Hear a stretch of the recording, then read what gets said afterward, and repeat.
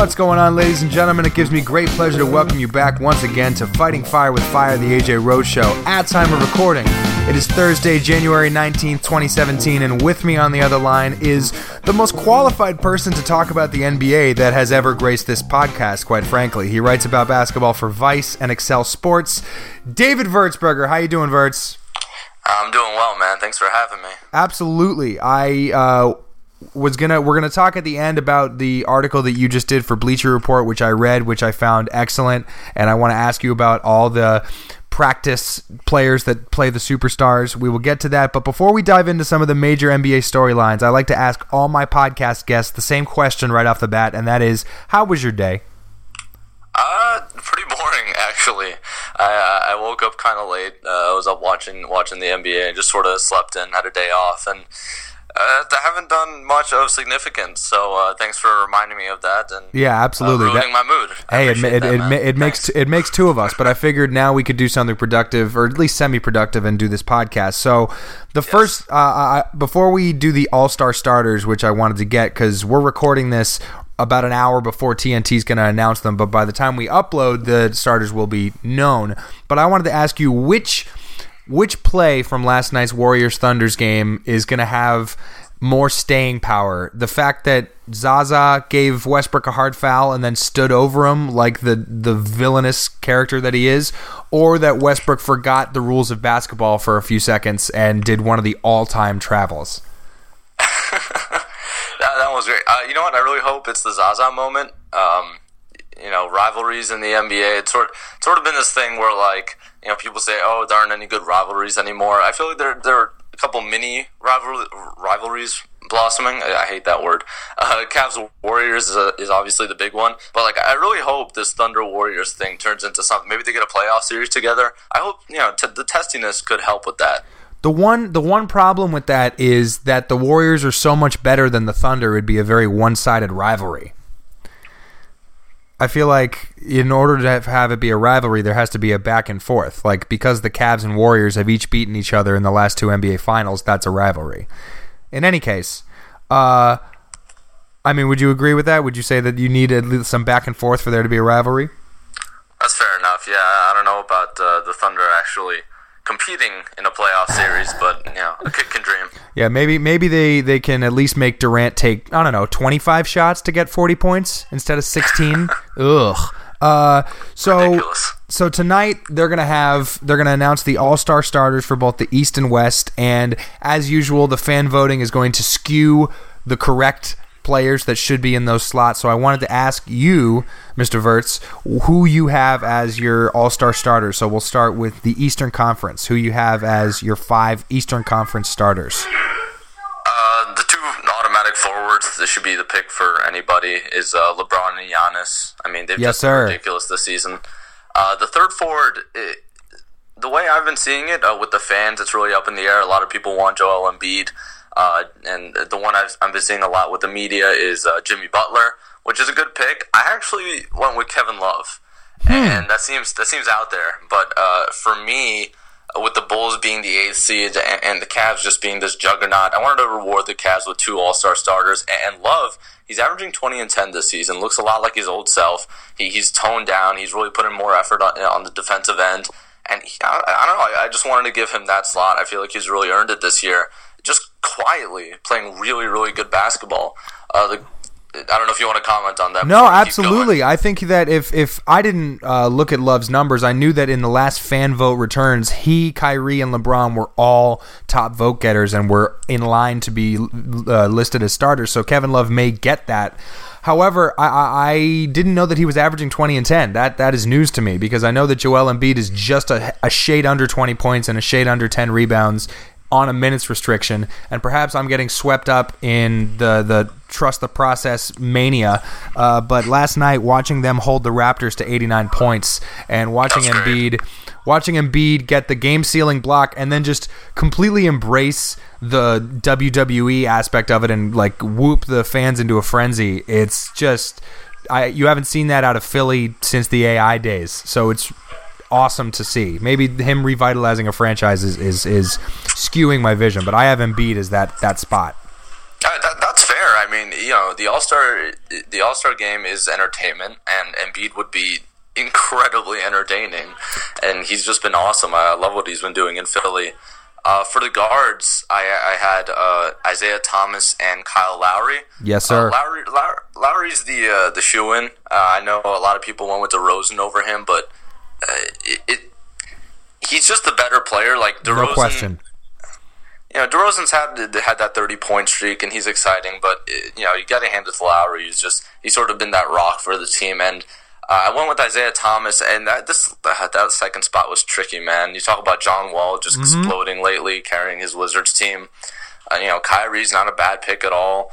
I'm probably missing DeRozan's another one. I'm probably missing some other guard that's not coming to mind at the second. But Kemba? I went with Isaiah.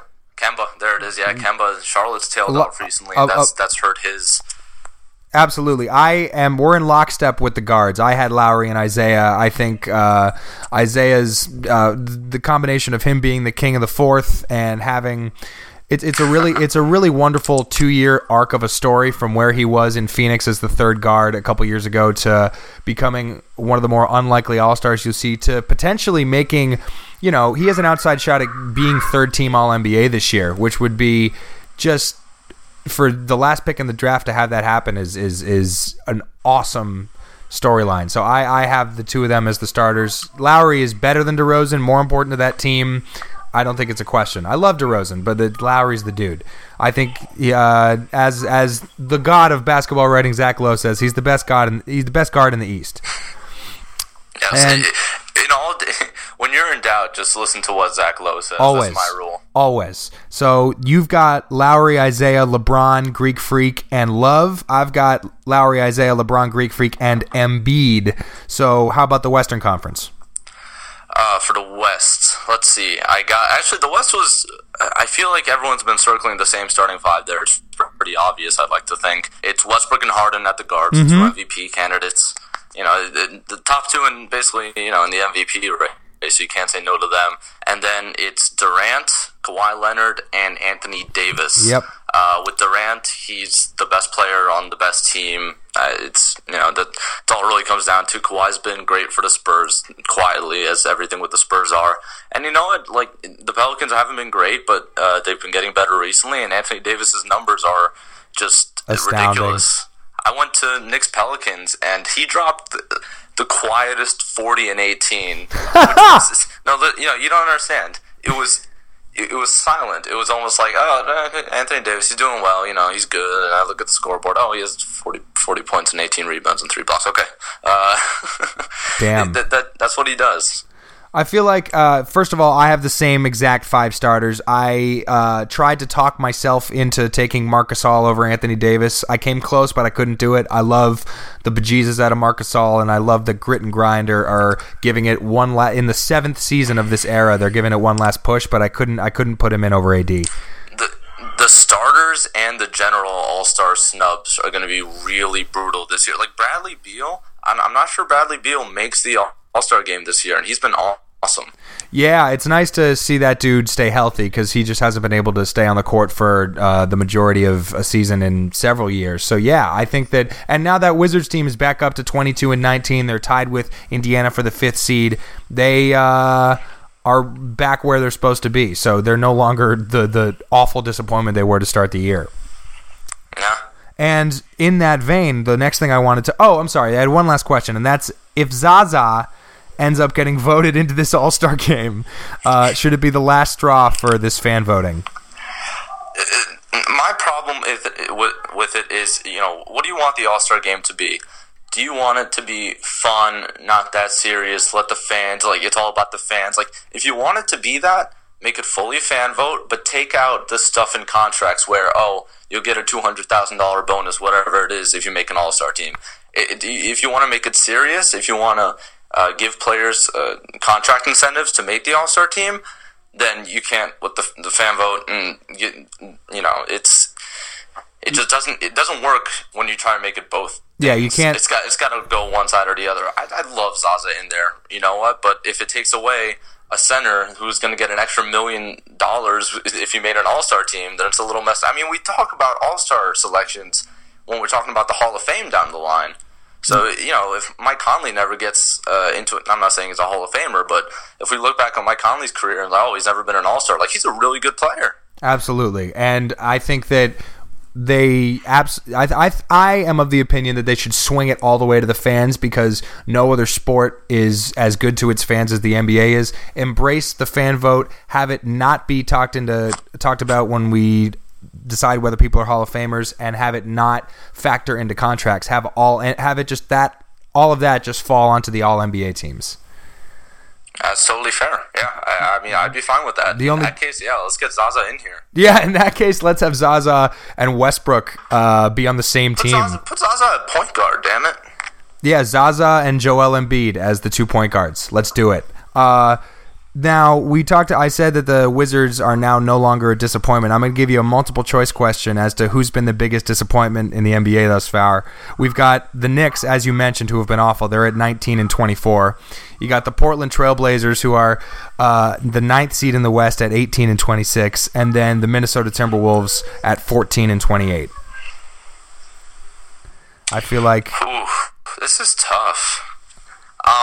I don't think it's the Knicks. I don't think it's the Knicks because either. I think at best people thought, is it my personal who's disappointed the most? Yes, it's you. This is who has disappointed David Würzberger the most. Okay, because I matter that much. I'd go Minnesota. Yeah, I'd go Minnesota. I expected more of them. I actually Portland's. The thing is, Portland's. I don't want to call it collapse, but call it a downgrade from last year. It's not shocking to me. I've never been thinking about that team like they're rock solid. This wasn't shocking to me. They didn't have the greatest defense to begin with, and they've had some injuries. And it just, with Minnesota, I really thought, and maybe I expected too much out of the young core right out of the gates, but I thought they'd be maybe closer in the playoff hunt, and they've just been brutal defensively. I mean, bad. They've stepped it up lately, which is promising. But ask me this question again at the end of the season. I think the answer could change, because Portland and Minnesota are fighting to get back in the playoffs, and both have looked better lately. So we'll see. Yeah, that's the crazy part, is that even the Phoenix Suns, who have the worst record in the West, are 4 or 5 games out of the 8th spot, because that's how bad this bottom section of the Western Conference is. And I would agree with you that Minnesota's been the biggest disappointment, and the fact that Portland has regressed has more to do with people's inflated expectations of them, because Chris Paul and Blake Griffin got hurt in the first round last year. They were going to lose that series in 5 games, and then they wouldn't be a disappointment this year, because people would have, maybe they wouldn't have gone out and spent all that money on Evan Turner and keeping Allen Crabbe if they hadn't made the second round and had a fun 5 games with the Warriors. I don't know. I don't think that you can have Lillard and McCollum as your backcourt long term. You actually proposed a trade on Twitter. What was it? It was CJ McCollum going to the Sixers for Nerlens and Robert Covington? Yeah, I like to fool around on the trade machine, throw it out there. I kind of like that deal for both teams. I don't know. Maybe I'm crazy. Maybe it depends on whether Robert Covington is going to be a good shooter for a long time or not. I think that's what that is hinging on, because he's been hot and cold this year despite being fairly consistent last year. So I don't know. I do love the idea of CJ McCollum running a pick and roll with Embiid, though. Oh, I love the idea of anyone roll. If he makes TJ McConnell look... credit to TJ McConnell. He's been good this year. Maybe I shouldn't make jokes. The shot of Embiid just choking TJ McConnell after the game-winning shot is one of my favorite moments of the entire season thus far. So if those 3 teams are the biggest disappointment, I tried to think of a multiple choice question for biggest surprise, and I really just wrote down the Rockets. That's the only one I could come up with. I don't know if there's another team that you think has been as big a surprise, but I think it's far and away Houston. What do you say? I'm actually not surprised by Houston. This is the defense has definitely been better than I thought it'd be, but I thought they could be this competitive in the West. I really Mike D'Antoni and James Harden, and the roster around them is such a perfect harmony that unless there were a bunch of bad injuries and guys just didn't play up to how well they could play, this team was going to be top 3 offense easy. Mm-hmm. And from there, I think people over Trevor Ariza is a good defender. Clint Capella can defend the paint. Beverly. Patrick Beverly. Yeah. I feel like, even the talk about how bad they'd be defensively was a little, they've got good defensive players.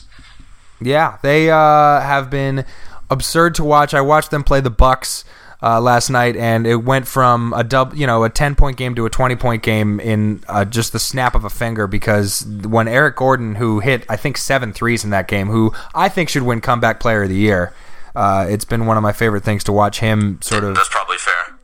Him recapture sort of what he had that one year with the Clippers when we thought he was going to be one of the best two guards in the league, and he's just been injured since. We talked about the number 8 seed in the West and how there's a group of 7 teams, and then below the Thunder it's all just a mess. How many wins will it take to get the number 8 seed in the West? Right now the Nuggets, who are 17 and 23, have the 8th spot. What's funny is, the Sixers are actually, I believe if they were in the West, I saw this tweet the other night. I'm not sure if it's still up to date exactly with the numbers, but I'm pretty sure they'd be 3.5 games out of the West 8 spot. Ugh. I would love. There you go. Hey, don't sleep on them in the East. No, I'm kidding. But they what are they? What's their efficiency numbers when Embiid's on the court? Isn't it like? Aren't they like a 50-win team with him on the court?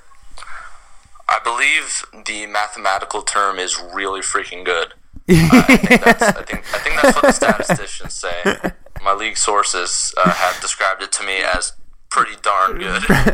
as an NBA team, an actual NBA team. I think that it's going to take roughly. I remember the Hawks, the year that they played the Celtics, the year the Celtics won the title, they made the 8th seed in the East at 37 and 45. I think that's right around where it's going to take, like 37, 38 wins to get the 8th seed. That might be it, honestly. I'm bad at putting a number on that, but yeah, that 8th seed race, it's crazy because just 1 through 7 is unreal. Mm-hmm. I mean, you talk about, you're going to see Oklahoma City, probably Memphis, a lot of really good teams get kicked out first round bounce. That's how competitive and good the West is this year. Which is what we've been used to, but we've been used to seeing it 1 through 8, not 1 through 7. Right, but I feel like even then, there's a lot of I could see any team 1 through 7 in the West, if they get the right path and maybe a couple of things break their way, they could go to the Western Conference Finals. Yeah, I think the only team you pencil into the conference finals is the Warriors. I think. I think any of those other 6 teams, it's all up in the air. Although I do think that Spurs fans would be irked at that because they've been so good again with the amount of turnover that they've had, and they continue to just chug along. But yeah, it's amazing we haven't learned our lessons, over the past few years. Don't sleep on the Spurs. Hey, the Spurs always just sleepwalk to 60 wins. You don't notice it, but they're the Spurs. And again, I'm pretty sure they're the 2nd seed. I'm pretty sure they're on pace for a stupid amount of wins. And they have Kawhi Leonard, who, if it wasn't for Westbrook and Harden putting up insane statistics, he'd probably be in a serious candidate for MVP. And people are just Spurs? What? No, let's talk about Russell Westbrook forgetting to dribble the ball. I mean, how can you not talk about that? He took 6 steps. It was amazing. That's fair enough. Yeah, that's fair enough. That was pretty great. So, as someone who watches a lot of NBA basketball, I wanted to ask you which team in the NBA is your favorite and least favorite team to watch on a night in and night out basis. And I know that's a tough one to spring on you. Oh, did you lose me? Sorry, okay. I lost you there. Could you repeat the question? The question is, which team in the NBA is your favorite to watch night in and night out, and then which is your least favorite? My favorite team to watch night in and night out? Yeah. Oh, man. Because you got a bunch of different answers. You could go. What sucks with the Embiid minutes restriction is that you can't really sit and watch the Sixers. It's once he comes out, it's pretty tough to watch. Man, this is tough. Houston's really fun, and Houston is really, really fun. Milwaukee's up there for sure. Especially because alert, Chris Middleton might be coming back in the next month or so.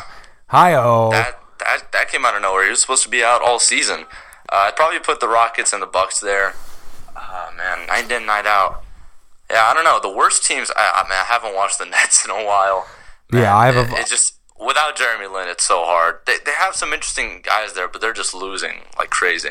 I think that's the right answer. I think the Nets are the hardest team to watch, even more than because at least the Suns have Booker and Bledsoe, and I think that the Rockets are the number one team to watch because you just can't believe they are the statisticians, the smart basketball experts' dream. They just no long twos, just layups, dunks, and threes, and I can't believe that Ryan Anderson and Ariza and Eric Gordon just have the green light. They shoot more early shot clock threes than anybody I've seen.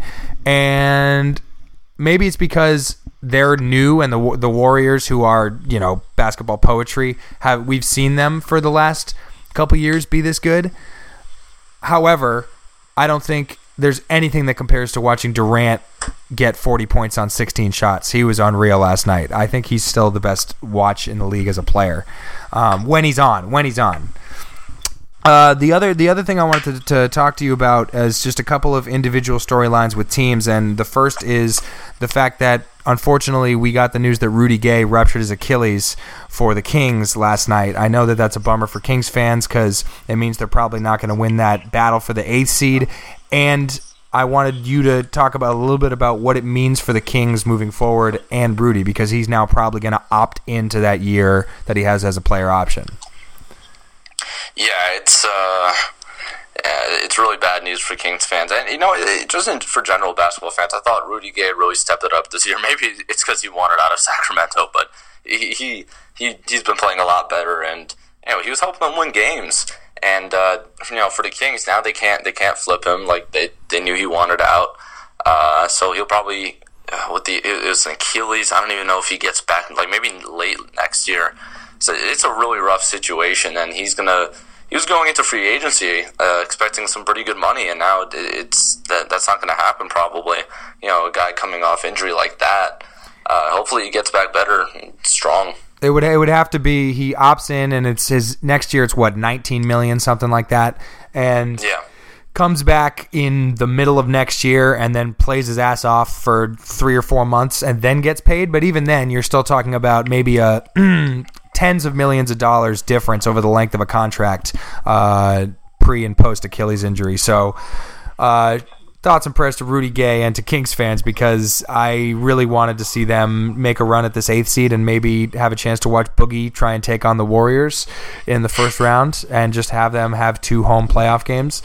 But the other thing I wanted to ask you has to do with our 2 teams that just played last night, the Knicks and Celtics, and the fact that the Celtics are awful at rebounding, and they have a few incredible assets with which to play with, and they're also in a spot where they're significantly worse than Toronto, who's significantly worse than the Cavs.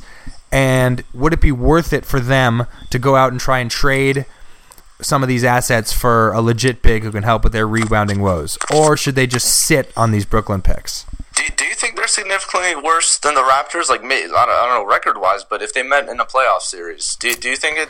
I think if they met in a playoff series, the Raptors would win 7 or 8 times out of 10. Wow. I'm not sure about that. The reason I say that is because at the end of games, the player that the Celtics give the ball to is 5'9", and the Raptors have more than one dude to give the ball to, and both of them are bigger and stronger and can get their way to the rim. I love Isaiah Thomas. This is the peak of his career, but they like the game the other night in Toronto last week is a perfect example of it. They closed the game on a 21-6 run, something like that, and it was demoralizing, and I think indicates where the 2 teams are at. So I'm not sure if rebounding is Boston's biggest problem. It's definitely where they're like the worst. Like they're really bad at rebounding, but that sort of thing it'll make or break some games, but over the long haul, it's not as big an issue as it might seem. But I actually threw out a trade. It was one of those stupid trade machine things I came up with. Amir Johnson straight for Kenneth Faried. And Faried carries, the aura of not being a great defender, and he can't shoot, so he doesn't really work in today's modern NBA. But I think Brad Stevens is a smart coach. He can make it work. Faried addresses their biggest, the rebounding issue, and maybe in Stevens' scheme he'd be a little better defensively. Offensively he can create some things. I don't know. I kind of like that idea. I don't know about trading the draft pick. The Nets pick specifically, or any of their other younger guys, to try and get a vet to really get over the hump here, because you're facing Cleveland, and just simply put, that's not happening. You're not beating Cleveland. They have LeBron James. It's not happening. So why not keep these assets? Mm-hmm. You get a top pick, whatever it is, and even if you're only a second round out for a few years, maybe down the line you use those assets once LeBron is tailing off to actually compete. I would agree with that. I think that short of one of these, I heard Celtics fans will talk themselves into any rumor, just like any team's fans. Oh, they can trade for Jimmy Butler, Paul George. Those dudes aren't going anywhere, especially not with the new. If Jimmy Butler is available, that's the trade they make. But I don't think that's happening. I would trade the farm for Jimmy Butler right now, but I just don't think there's any way that he's moving, especially now. And this is officially today. We have a new collective bargaining agreement. Congrats to us as basketball fans. Huzzah is right. Seriously. Shouts to LeBron and Chris Paul and all those player association dudes for getting themselves paid and sort of restoring class hierarchy balance in the NBA. No more 4 years, $70 million for Alan Crabb. No offense to Alan Crabb. If what was I going to say? I was going to say Amir Johnson for Kenneth Faried. The hole that I poke in that isn't Denver below the salary floor? Aren't they trying to get to the salary floor? Well, the thing is, that's not really a big issue, the salary floor. The salaries match on Trade Machine, that swap works, and Amir Johnson's contract expires. Right, yeah. So, they get a veteran. I don't know if they'd be crazy about giving up Faried for nothing, but it's not like you're getting a first-round pick for him. Right. I love the idea of Faried on the Celtics, especially because I own a Nuggets Kenneth Faried jersey, and that's just awesome. Would be great to wear to a Celtics game. I have a couple of other things to round out. Who do you think is the biggest possible name that we could see traded before the deadline? Because now that Rudy Gay has injured his Achilles, he's probably not getting moved. It appears increasingly unlikely that Boogie and Millsap are getting moved. So are we going to see somebody like Ricky Rubio or Dwight or Andrew Bogut? Who's the biggest name we could see get moved? I feel like there's something weird going on with this trade season. I don't know what it is. None of the rumors seem rock solid. Guys are on the market, then they're off the market. It's hard to conjure up some obvious deals. I feel like we're going to get a surprise trade with a decent name out there, maybe a name that hasn't been mentioned yet. That seems to be a thing that happens. One of the franchises like the Hawks or other ones that don't really leak things, and then a name out of nowhere gets dealt. You didn't even know he was on the market. It's hard to pinpoint with this sort of roundabout the trade market. It doesn't sound like Millsap is out there now. I don't see why the Hawks wouldn't deal him at this point. They haven't been as good as they thought they'd be, and he can walk in free agency, so that's a serious issue. Boogie, I don't think ownership would let that happen. Trying to think. Jimmy Butler, no. Paul George, no. Paul George, no. Bogut, if you want to consider him a big name, yeah. The Mavs could definitely look to move him. Maybe send him and a couple of young guys for Brook Lopez. I don't know. I believe they're also trying to shop Wes Matthews, and I know that those names don't get anybody's ears to perk up, but that I think is what we're looking at as of right now. Wes Matthews would be a nice piece for a lot of teams. I thought he could work in Philly in a deal for Noel, but I'm not sure if Sixers fans would be too happy about that.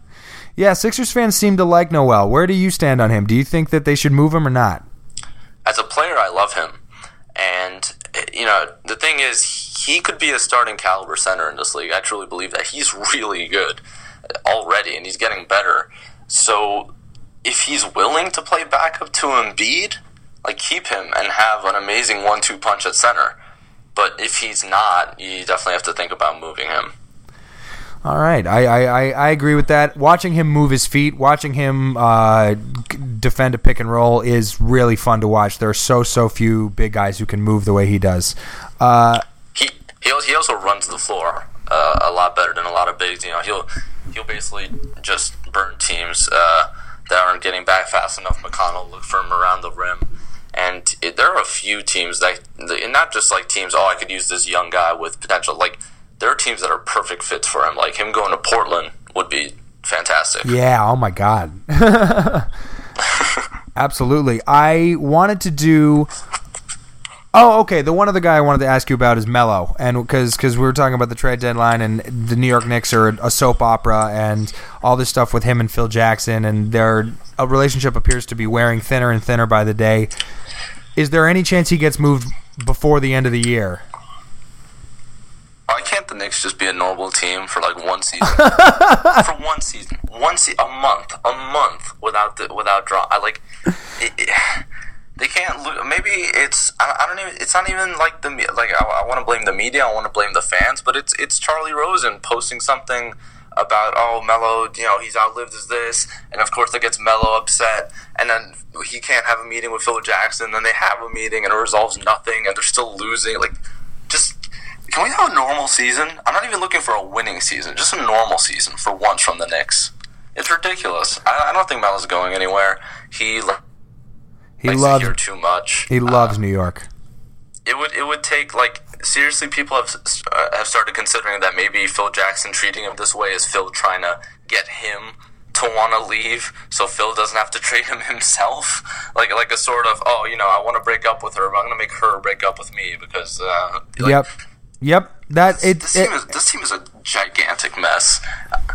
And that does seem like the kind of mind game that Phil would do and probably did in Chicago and LA just before it was 24-hour Twitter, social media hype, honestly.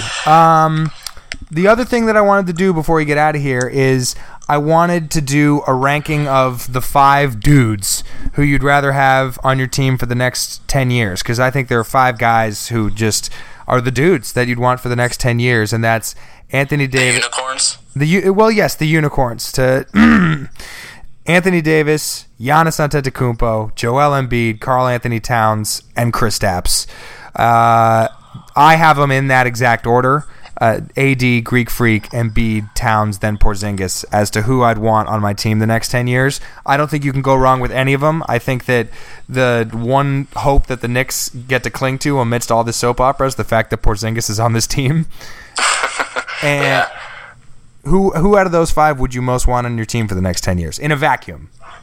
Well, because it's the next 10 years, I'm going to aim a little younger, which is why I'm not going to pick AD first. Oh, man. I think it's between Giannis and Karl Anthony Towns, probably. It's tough. I feel like I'll go Giannis because wings are a lot more valuable in today's NBA. Maybe not more valuable. What I'm trying to say is, like, a star wing is really where you want your star to be. When you have your star at center and he has to do all this rim protection and do a lot of this dirty work, it tires him out. Has to be your primary defender, and also, you can't play free safety like Giannis. You've seen it a little bit. Like, those teams aren't winning a whole lot. Like, Anthony Davis's team isn't winning. Karl Anthony Towns, like, maybe Embiid, once he plays more, maybe. But I'd rather have a star wing because those are the teams that really win.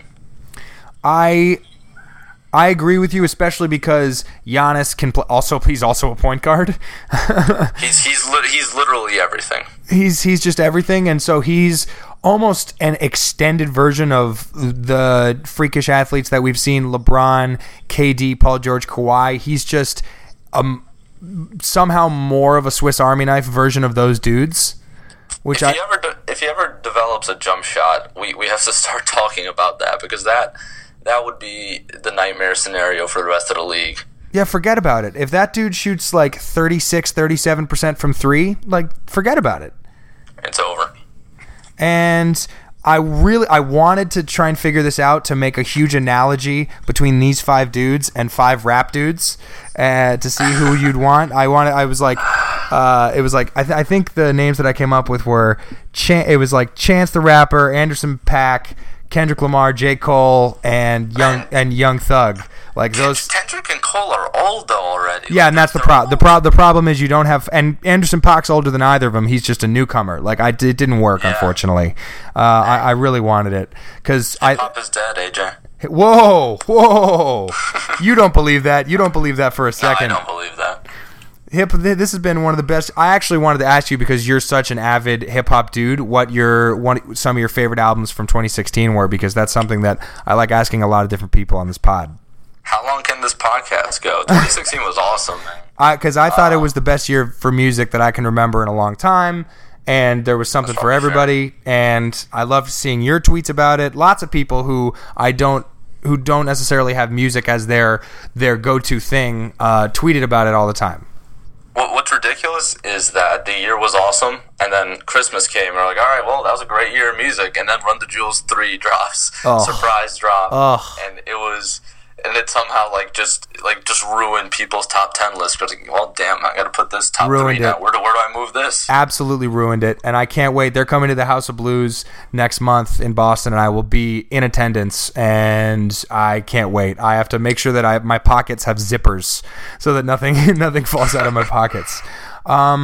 Is there anything? Oh, okay. No. I know what I wanted to talk to you about. I wanted to talk to you about your article that just came out on Bleacher Report, which is an excellent read. It's going to be a long season. Yeah, man. And I loved, my favorite part of the article was at the bottom when it said all the quotes are from firsthand interviews.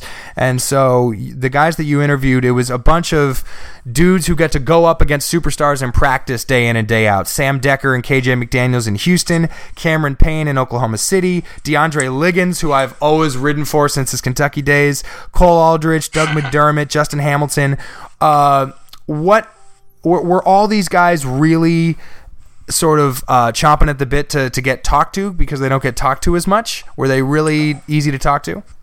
I had to get most of these guys at pregame, in the locker room. And guys don't love talking pregame because they just want to focus in, lock in, and stuff like that. But I think once I threw the story idea out there, they actually really enjoy talking about it because this isn't something that gets talked about a lot. But on the other hand, let me note this: I asked each and every one of them, does it bother you that I'm the first person to write this story? I looked it up, I couldn't find anything about this idea of mine.